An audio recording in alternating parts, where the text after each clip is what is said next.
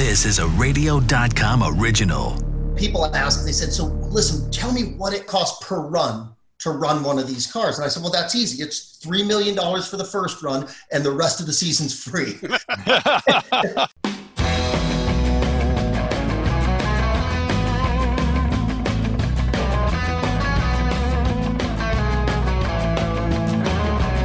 Hey, everybody. Welcome to another Talking About Cars podcast, where everybody has a car story. I'm Randy Cardoon, and over there, of course, you know him. That's Hot Rod Bob Beck. And you probably know the guy. There he is. He just came off a big win in Indianapolis in the NHRA. Why, it's Jack Beckman joining us. Jack, thank you so much. And, you know, I can see you just have a few of your trophies in your bathroom. That's pretty awesome. It's a bathroom, you said, huh? Well, you have so many of them. I'm sure you have them in a living room. This could just be a cubby hole. I have exactly the same amount of trophies as every other racer, one less than you ever won. Isn't that the truth? Isn't that the truth? Well, congratulations on the big win. Now, I'm just looking this up here, and let's start off with that. With the big win, if I'm not mistaken, you are number one. Number one. Okay. Well, obviously, I'm looking at the wrong thing. Late, yeah. Well, after the win yesterday, he goes into number one. Correct. Wow. Congratulations. You were correct as of first round Sunday morning. That's it. I had information that had yet to be updated. Talk about a little bit of the drama as far, of course, participating in Indianapolis and the atmosphere with the pandemic. I mean, it's been really crazy for all sports, and I'd imagine the NHRA is no different. It's no different. I don't need to tell everybody how sideways the world's gone. 2020 will be that forgotten throwaway year, and I hope by 2022 we all forget just how bad 2020 was. But so we've never been to Indy 4 times in a year for a race. We've raced twice at Indy before when they used to have a shootout, and you could run for the shootout on Sunday and come back for the U.S. Nationals trophy on Monday, but we didn't even run Monday this year. We ran that deal on Sunday. Well, okay, so if the U.S. Nationals is Indy 4, I made the finals of Indy 2 with Matt Hagan, which didn't get run at Indy 3, so we ran it Saturday at the U.S. Nationals, and we got beat. And we've been struggling with our tune-up. We had to implement 2 new clutch discs into our 6-disc pack, and it always just takes time. And usually you figure them out on Saturday after you qualify good on Friday, except this year there's no more Friday qualifying. So you usually go test somewhere, except this year there's just really not that ability to go test. So we've been figuring out on the fly, and we just flat got outrun Saturday for that Indy 2 final that was run at Indy 4. Well, the only redemption there is we knew we can come back Sunday and still have a shot at the Big Show trophy. And we finally started to get our car to where it's back in that slot where it was before, where it's consistent and it's predictable and it's quick. And you can see it every run, not just in the number that flashed on the scoreboard. When we look at that time slip, we look at all those incrementals. And our car had really slowed down in that first number, which was from the starting line to 60 foot. And gradually, my crew chiefs, Guido and John Medlin, are chipping away at that. And I think by the time we get to Gainesville for our next race, I think our car is going to be back up near the top of the sheets, not only in the overall ET for the 1,000 foot, but that first 60 foot, which is so important because you could never make that up.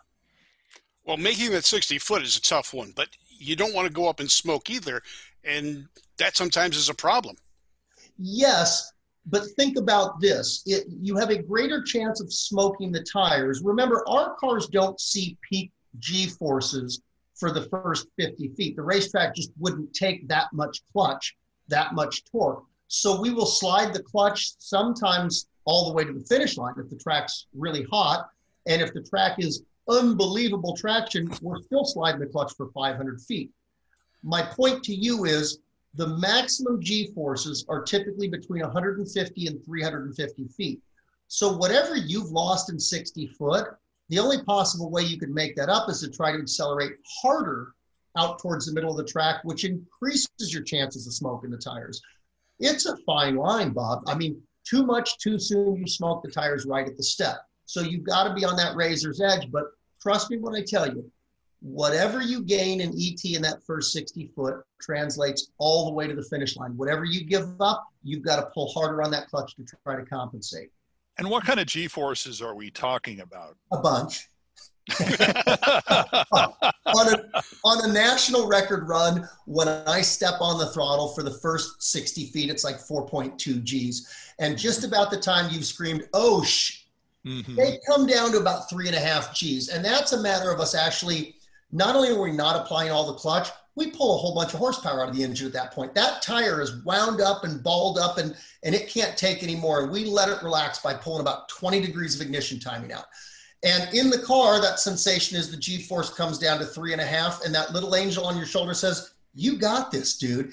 And then we start stacking the timing and the clutch back in it. The G-forces in a funny car will come up to about 5.3. In a dragster, they're even higher than that. And that is the coolest part of the run, maybe except for hitting both chutes at the finish line, and it's a negative 5.1 G. So I go from 0 wrinkles to completely wrinkled again at the end of the run. Jack, we've known each other for a long time, but where did you start your drag racing? Lubbock, Texas. I was stationed at Clovis, New Mexico in the Air Force. I enlisted when I was 17, and in 1986, I drove my car 100 miles to Lubbock Raceway. My first run was a 15:06 at 93 miles an hour. I still have the time slip. And when I got out of the Air Force in February of 88, I started racing pretty regularly at Los Angeles County Raceway, and that's where we met. Right. And everything was all about the time slip back then, Bob. It was like you'd change the intake manifold, different carburetor, jetting, timing, all this stuff to make that time slip read better. And one time I'm loading my car up and getting ready to pull out, and I see a guy walking back to his pits with a trophy. I'm like, I want one of those. So I stopped screwing with the car as much. Was a little more consistent on launching and shift points, getting the car sorted out for a good dial-in, and I started winning trophies. And one time I'm in line for the trophies, and the guy behind me, I think it was John Nichols, said, hey, I've earned $5,000 this year. I'm like, what? You make money doing this? So I started slowing the car down to make money. And it's come completely full circle. It's all about the time slip and the trophy now. What were you driving at Lubbock? Great question. My first car is a 1968 SS 396 El Camino. My dad bought it from the original owner when I was 13. I bought it from my dad when I was 15. I took my driving test on my 16th birthday in that car, and it is sitting in my garage right now. It took me 3.5 years to do a resto mod on it. The car was in Hot Rod magazine in August. And you want to talk about these serendipitous full circle moments. My car was in the August 2020 Hot Rod magazine. 70 years earlier, August 1950, my grandfather bought my dad his first Hot Rod magazine. I still have that magazine, and my car's in the same one now. Wow. Now, you're considered kind of a historian when you talk to other racers. They say if you want to know the history of something, ask Jack. I have always appreciated history and drag racing, and the history of drag racing is just awesome. I've always been pretty good at it. I'm not a Bob Fry. I'm not a Brett Kepner, a Lewis Bloom, a Phil Burgess. I could rattle off 7 or 8 other guys that are just, that's what they do. I mean, like their job is to look stuff up and research it. So I got sucked down that rabbit hole. A friend of mine, Rod McCarroll, gave me his whole drag news collection back in February. Now, this is before COVID hit. I thought, okay, I've got some nice stuff I can store in my garage and have available for research.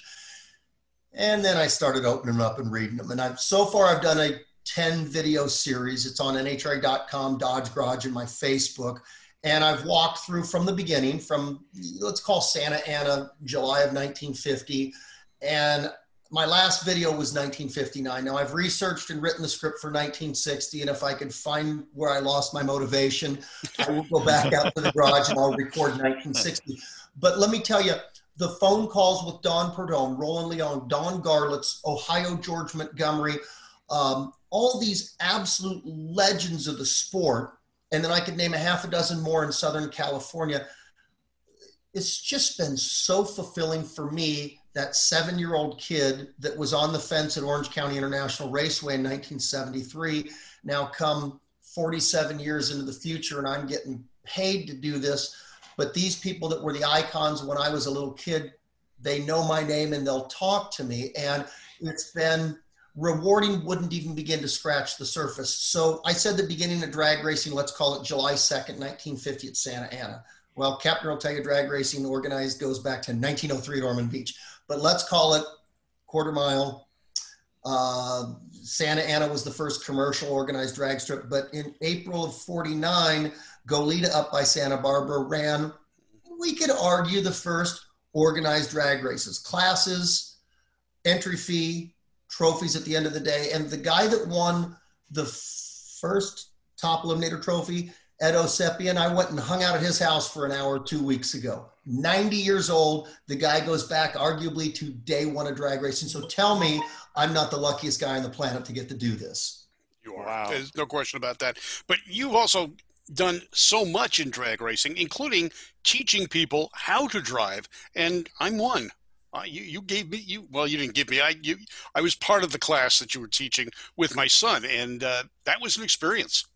So when I got out of the Air Force, I thought, since my parents aren't rich and my dad wasn't famous, I'm going to have to make some money to have my own race car. So I was an elevator repairman for 10 and a half years. And then Frank Hawley said, hey, what if I gave you a lot less money to come teach drag racing full time? I'm like, that sounds awesome. Sign me up for that. And Frank and I continue to be awesome friends. I inducted him into the Hall of Fame several years ago. Another pinch me moment. I never quit working for him. We just stopped running the school at Pomona. We still do a lot of things together on a more intermittent basis. And now I get a paycheck to drive a 335 mile an hour car that I've got 32 funny car trophies, like not in my wildest dreams, you guys. Somebody said, you knew you were going to do this for a living, right? I said, no, maybe somebody let me drive their car and I'd win one trophy, not 32 in a world championship. So Jack Beckman's stock went up quite a bit 14 years ago when Don Schumacher hired me. Now, ironically, this might be my last year driving. The Chandler family, this is the last of their 6 years of taking care of our team and the MD Anderson team. And to say that I'm grateful to Doug Chandler for continuing after Terry passed away would be the understatement of the decade. I mean, the man literally kept me and 20 other people employed through his generosity.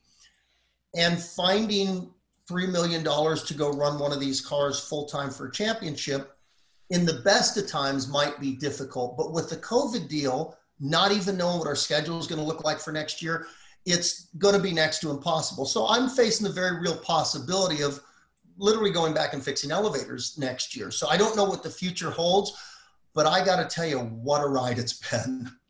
Talk a little bit about the economics. I'd be interested in knowing a little bit about the economics in this situation during a regular year when you don't have all these crazy things going on. And of course, with the pandemic, that just gives you all sorts of interesting challenges, doesn't it? Yeah. And people ask, they said, so listen, tell me what it costs a year or what it costs per run to run one of these cars. And I said, well, that's easy. It's $3 million for the first run and the rest of the season's free. And they want to know, I just want to know in spark plugs and bearings and crankshaft life and tires. And I said, that's a great question. I'm not sure the answer. Tim Wilkerson might have a different number than Don Schumacher would have, but it's probably somewhere in the $3,000 to $6,000 range if you don't really hurt anything.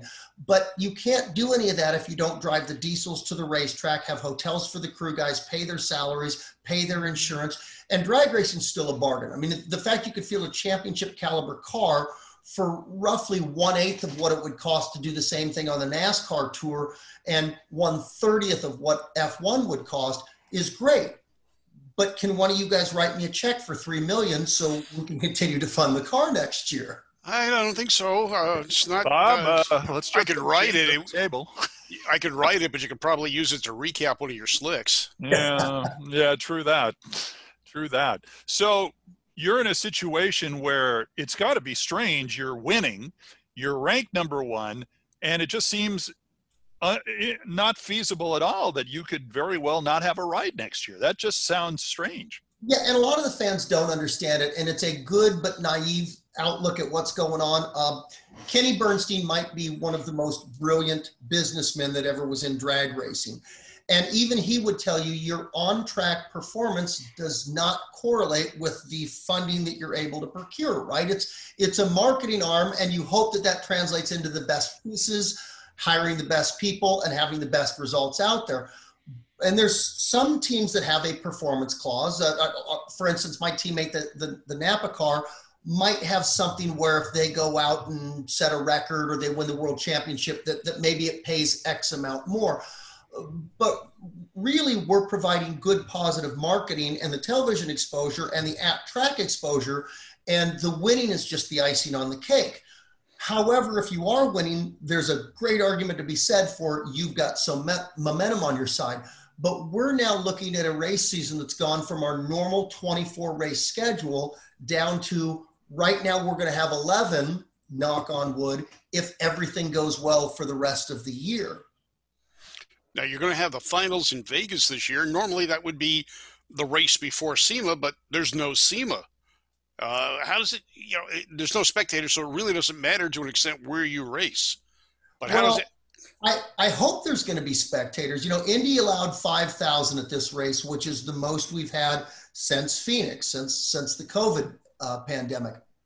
So Gainesville's coming up. There was a lot of pre-sales for Gainesville. In fact, the fans showed up to that race. I was standing there Thursday, went out there for the Drag Race Hall of Fame deal. I got to induct Bones Balo into the Hall of Fame. So I certainly didn't waste a trip out there. But Friday when they called the race, they ran Sportsman, but all the pro drivers headed home. So a lot of those fans have already paid for those tickets. Mm-hmm. I don't know what the cap's going to be on that. Then you've got St. Louis that's been running events there. How many are they going to be allowed? You got Dallas and Houston.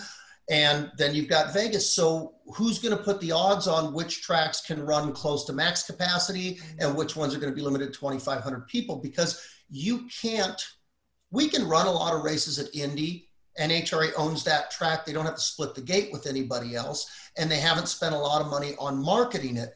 But when you go to a place like Dallas, where NHRA and the racetrack each share in the promotion and the rewards from the ticket sales there, I don't know that you could do a race like that with 5,000 people.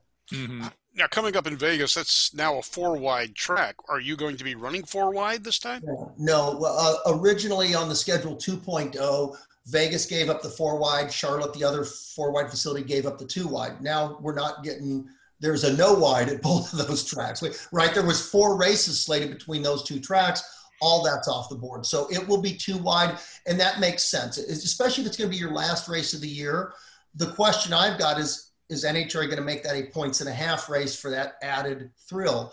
And being as that I'm leading the points right now, I say no. Actually, I've never been a supporter of doing things 1.5. Don't manipulate the championship. Each round should be worth the same. So it will be 2-wide. So it is a standard championship format race. And no chase format this year. No countdown. Chase those guys that go around counterclockwise. Yeah. You couldn't do a countdown with 11 races. Typically, we would run 18 regular season races, reset the points, and then run the 6-race countdown. It wouldn't be feasible with an 11-race season. Now, that countdown worked against you one year, didn't it? I've won one because of the countdown. I've lost one because of the countdown. And I won the championship before I lost the championship. And even then, I wasn't a supporter of the countdown. I completely understand why we do it. It's to add some artificial excitement. It's to stretch the championship, hopefully down to, well, you'd love to see it go down to the final round of the final race of the season, but you can't always script life.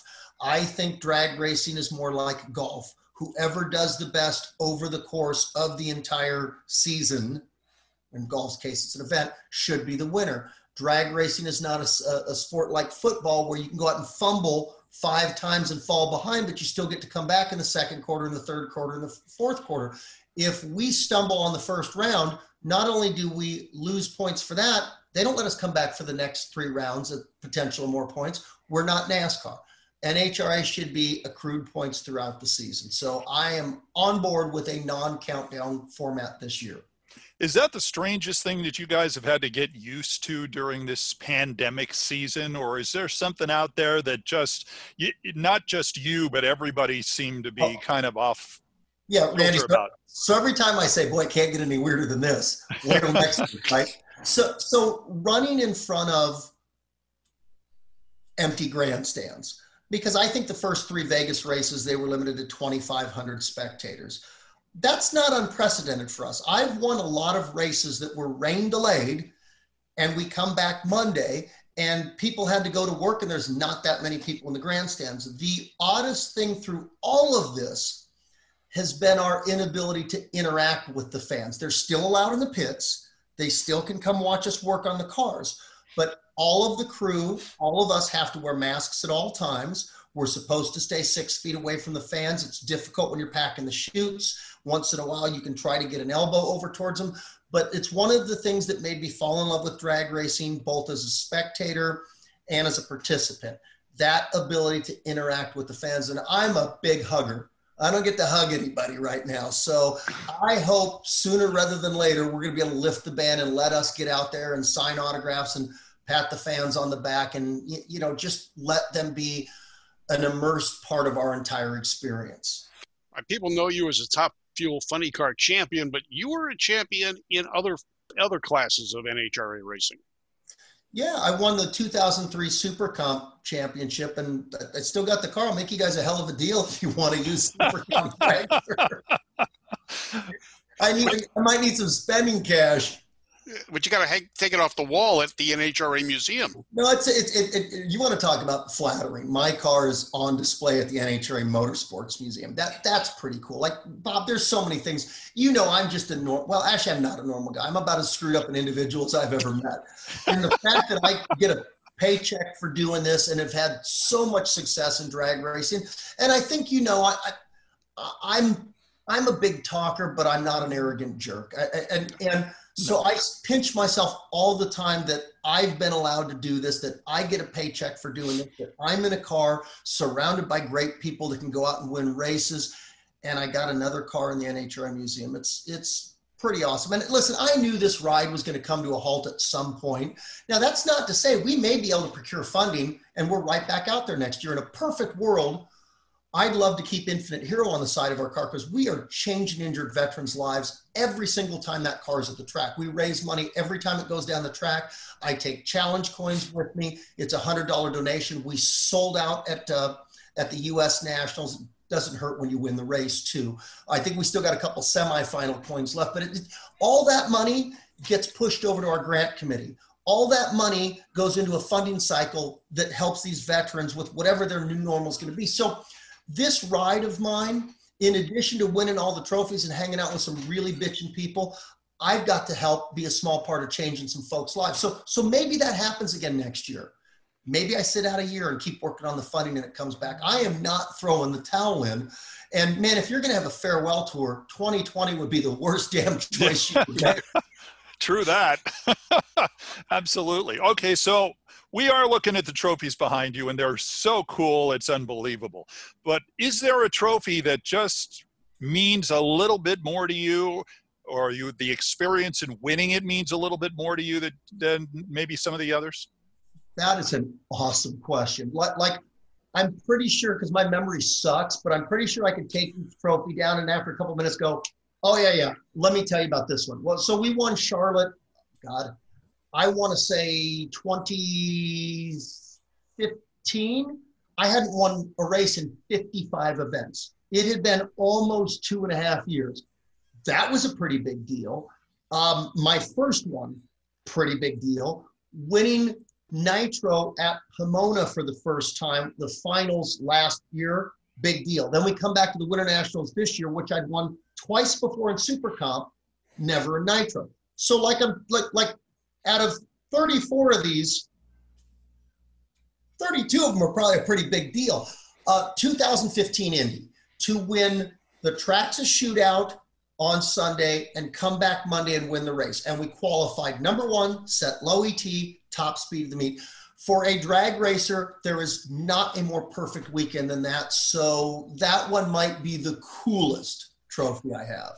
So I'm just looking behind you, let's say, so over your left shoulder, the one that just back and then to the right, that one. What is that? Okay, so this is a Skull Showdown. This is the top 8 funny cars throughout the year, raced as a race within a race at Indy. And then on the top there should be 2 tracks of shootout trophies up there. And there's a third one at Roger and Karen Comstock's car facility.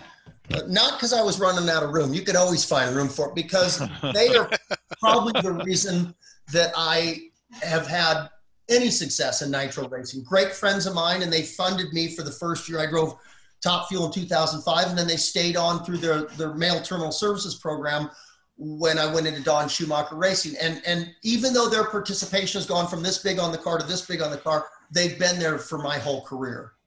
Speaking of your career, there's rumors about how you got the name Fast Jack. Can you dispel them? Because there's one guy running around in Burbank who keeps saying he gave you the name. You must be talking about Fast Eddie. Yes. That's right, yeah. Yes. And he's accused me of being a plagiarist. That name actually came from my friend's mom. And it's a long story, but we were in the Air Force. My buddy had an AMX. I had my 396 El Camino. So, we naturally gravitated towards each other. We were both car guys. And he got out 3 years before me. I went back to Florida on vacation. And I had just bought a 1985 Yamaha FJ600. And we were, of course, all the younger kids, we were talking crap. And his mom said, I guess you're going to have to call yourself Fast Jack after all this. And that one kind of stuck. And let me tell you, Bob, there could have been a lot of worse names that could have got stuck on me. So I'm not saying that. Does that person even know that they had that much of a role in your naming rights, so to speak? Yeah, Mumbo passed away years ago, but my buddy Mike and I still talk quite frequently, and he will be at Gainesville. Yes, so he takes full credit for all my success. Very good. Very good. We've had a chance to talk to you about running for a championship, and how many more races do you have as of this competition? So 5 left. We will go Gainesville, Dallas, Gainesville, St. Louis, Dallas, Houston, Vegas. And here's where it gets odd, and you get what you get. We'll have a week off. Then we go Gainesville, St. Louis back to back. Then we have a week off. Then we go Dallas, Houston, Vegas back to back to back, and we're done. That's it. That's all you get. Unless by some miracle we decide to have 4 more races at Indy, that will be our season. All right, so what's going to happen during the off season? Let's just say everything goes well. You've got another sponsor coming back on board. 2021 season comes up. So you're saying if the Cardoon back $3 million? Sure. Okay. So if I've got a driving job next year, I think I'll dive a little more deeper into the history. My goal was to try to get my video series up to 1964, which is where we came out of the fuel ban era. I think that was a milestone in drag racing, and I wasn't able to get there. It was too much reading, too much material, and I've went and emptied 3 people's collections of magazines out, and every time I do that, I stack them in the garage. Then you've got to go through and organize those. Then you got to see which ones you have duplicates. Then you bag them, then you box them, then you organize them. And I got so much crap in the garage, I couldn't even get in there to film. So I stopped, and that was 4 weeks ago. And I still am trying to box and organize so I can go back and finish filming 1960. And as much as I'm complaining about this, I've pretty much enjoyed every minute of it. Well, if you have all the boxes and the magazines stacked around you, it'll look just like Ed Iskandarian's office, so that would be cool. You may have the ones I'm missing. That's a great idea. There you go. For those that don't know, Ed Iskandarian throws nothing away. No, the word hoarder came very well, probably for him, but I like you say it much better. Hoarding sounds like such a negative word. Are you kidding? Even the hoarders go, damn, Ed, you got a lot of stuff. Hey, Ed's 99 now, right, Bob? Yeah, I believe so. Yeah. 99 and drives himself around. Now, whenever we go to a function together, I give him a 20-minute head start because I do not want to be next to him. The man's 99. And you want to talk about the great thing about drag racing. And again, you can trace it back to 1903, but let's call it 1949, 1950. There's a few of the day one guys that are still with us. And there's no other major sport that can say that. Baseball, football, they go back so far that there's not even second generation people still alive. We've got a couple of those still with us, and I am cherishing the time that I get to spend and interact with them. And the other thing about drag racing is there are multi-generations that race. You see fathers, sons, daughters getting into it. Stone, Woods, and Cook, right? The famous gas supercharged Willys series.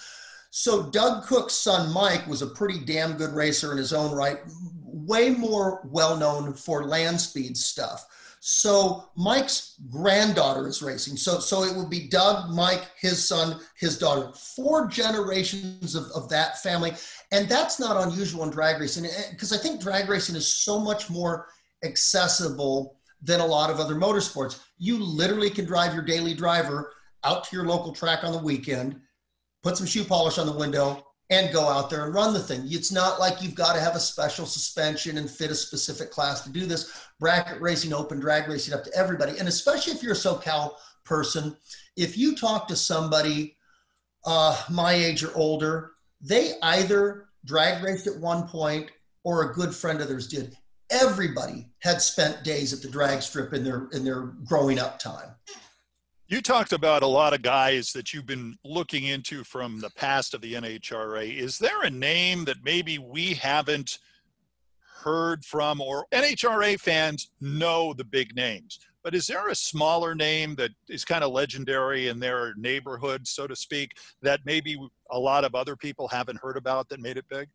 Yeah, there's literally hundreds. So you take somebody this guy's in the Drag Race Hall of Fame, but take Jack Chrisman. His son Steve runs his own driveline component business and loaned me some trophies his dad earned. Santa Ana Airport drags, that was 50 to 59. So you know that's an old trophy. One from Lions drag strip from 58. And what's happened is I knew Jack was good. You don't make the Hall of Fame by not being great. But as I started cataloging and reading through all these issues, I didn't know that the guy was just amazing. Tommy Ivo and I emailed back and forth. Now, Tommy Ivo's an all-star on anybody's book. That's not an unknown name. Right. But because of his memory and he took so many photos of everything, he can clarify so many events for me. Okay, I'm standing on the starting line at Indy during the rain delay, talking to Richard Hartman, Tim Gross's car chief, Brad Hardy, the NHRA starter, and Jerry Foss, an NHRA photographer. And Jerry Foss says, hey, friend of a friend, somebody knew somebody, the guy's name's Dawson Hadley. I said, yeah, I've read about that name. And here's a guy that went back to Lakes Racing and early drag racing, like when Pomona opened up in 52. And so I just went to my sources. Brett Kepner sends me a ton of newspaper clippings on this guy. Well, guess what? There was no TV back in 55. Dawson Hadley didn't become a household name. The guy got huge into the audio industry and made a name for himself there, but he's a backstory to a backstory. But that guy meant something to our sport. And the fact that there's still the ability to research him, find photos, find written reports of him, that means you kind of live forever. And that's a pretty cool thing. Well, you were talking about Bones Balow. That's another guy that, he got out of the Gasser Wars years ago, but to someone who's into drag racing, you know that name, you know the person, although it's not a household name. Yeah, right. If you're really hardcore, you know that name.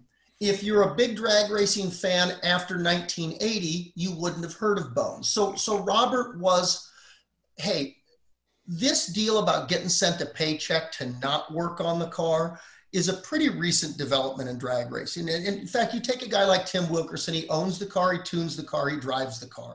I wish I could do all that stuff, but as soon as I pick up a wrench, the crew takes it away from me and sends me out with a Sharpie to the ropes to sign. So you look at where our sport came from, and these people all worked a regular job, drag raced on the weekends. And when their career was over, and it usually ended because they started a family, they went back to a regular job. Well, so you might not know who they were if it weren't for the Drag Race Hall of Fame, the California Hot Rod reunions, Steve Gibbs doing all these Nitro revivals, where we highlight the careers of these people that might have lasted 5 years, it might have lasted 15 years, but at some point they had to go back to plumbing or house painting or whatever paid for their mortgage and their family there. And guess what? Here I am at 54 facing that very real possibility. And man, I thought if it came to this point, I'd be depressed and feeling sorry for myself. And I'm going to bust my butt to try to find sponsorship to be able to stay out there. Whether that means I'm back out in 2021 or I'm taking a year off, I don't know. But I love the sport. It's obvious it takes money to do this right. And let me tell you, once you've driven for a team owner like Don Schumacher and you see that success, wow, is that addictive. I'd imagine. Bob, I think we're going to have to use Jack as one of our sales mentors, I think, to get advertisers, to get decals for the side of his car. I think that's going to be, I think it's going to be certainly difficult for any sponsor to say no to you, frankly, the way you've been doing and the way you've been winning. So we hope the best for you coming up. By the way, where again could people see your running history of the NHRA? So Dodge Garage, that's easy to find. If you can't spell Dodge or garage, Google it. It'll fill it in for you.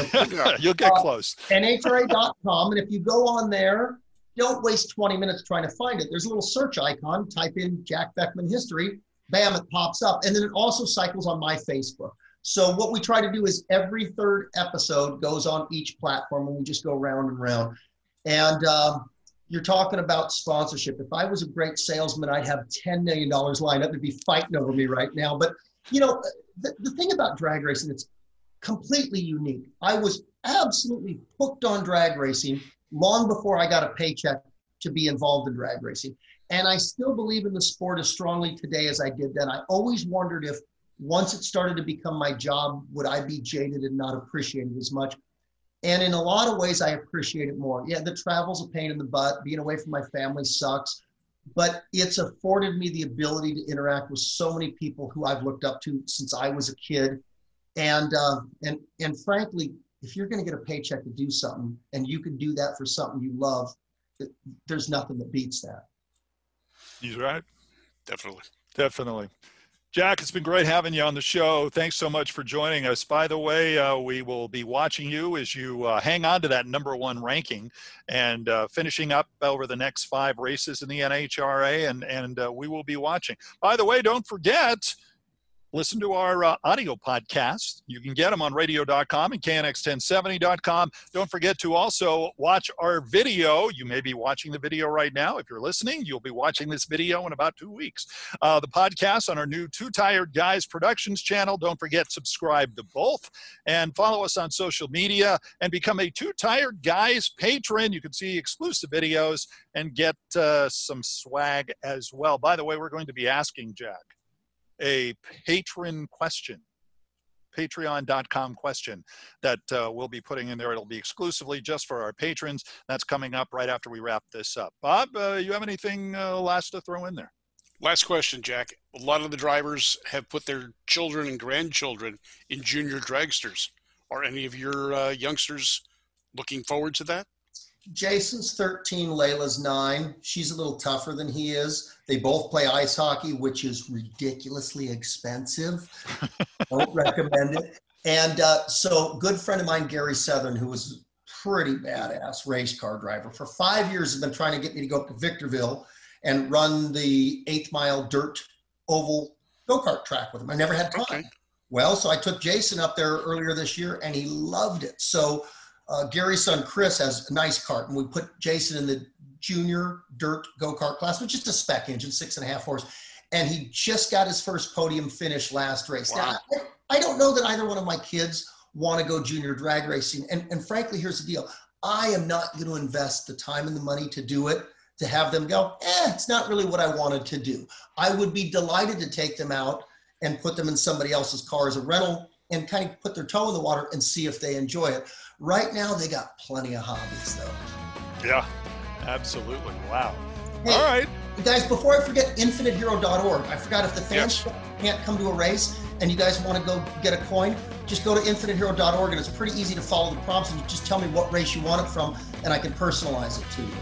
All right, that's Bob. I'm Randy. That's Fast Jack Beckman, and he's going to be #1 at the end of the year. I get this feeling. I don't know, either that or it's my lumbago acting up. I don't really know. But until then, we've all been talking about cars. We'll see you next time.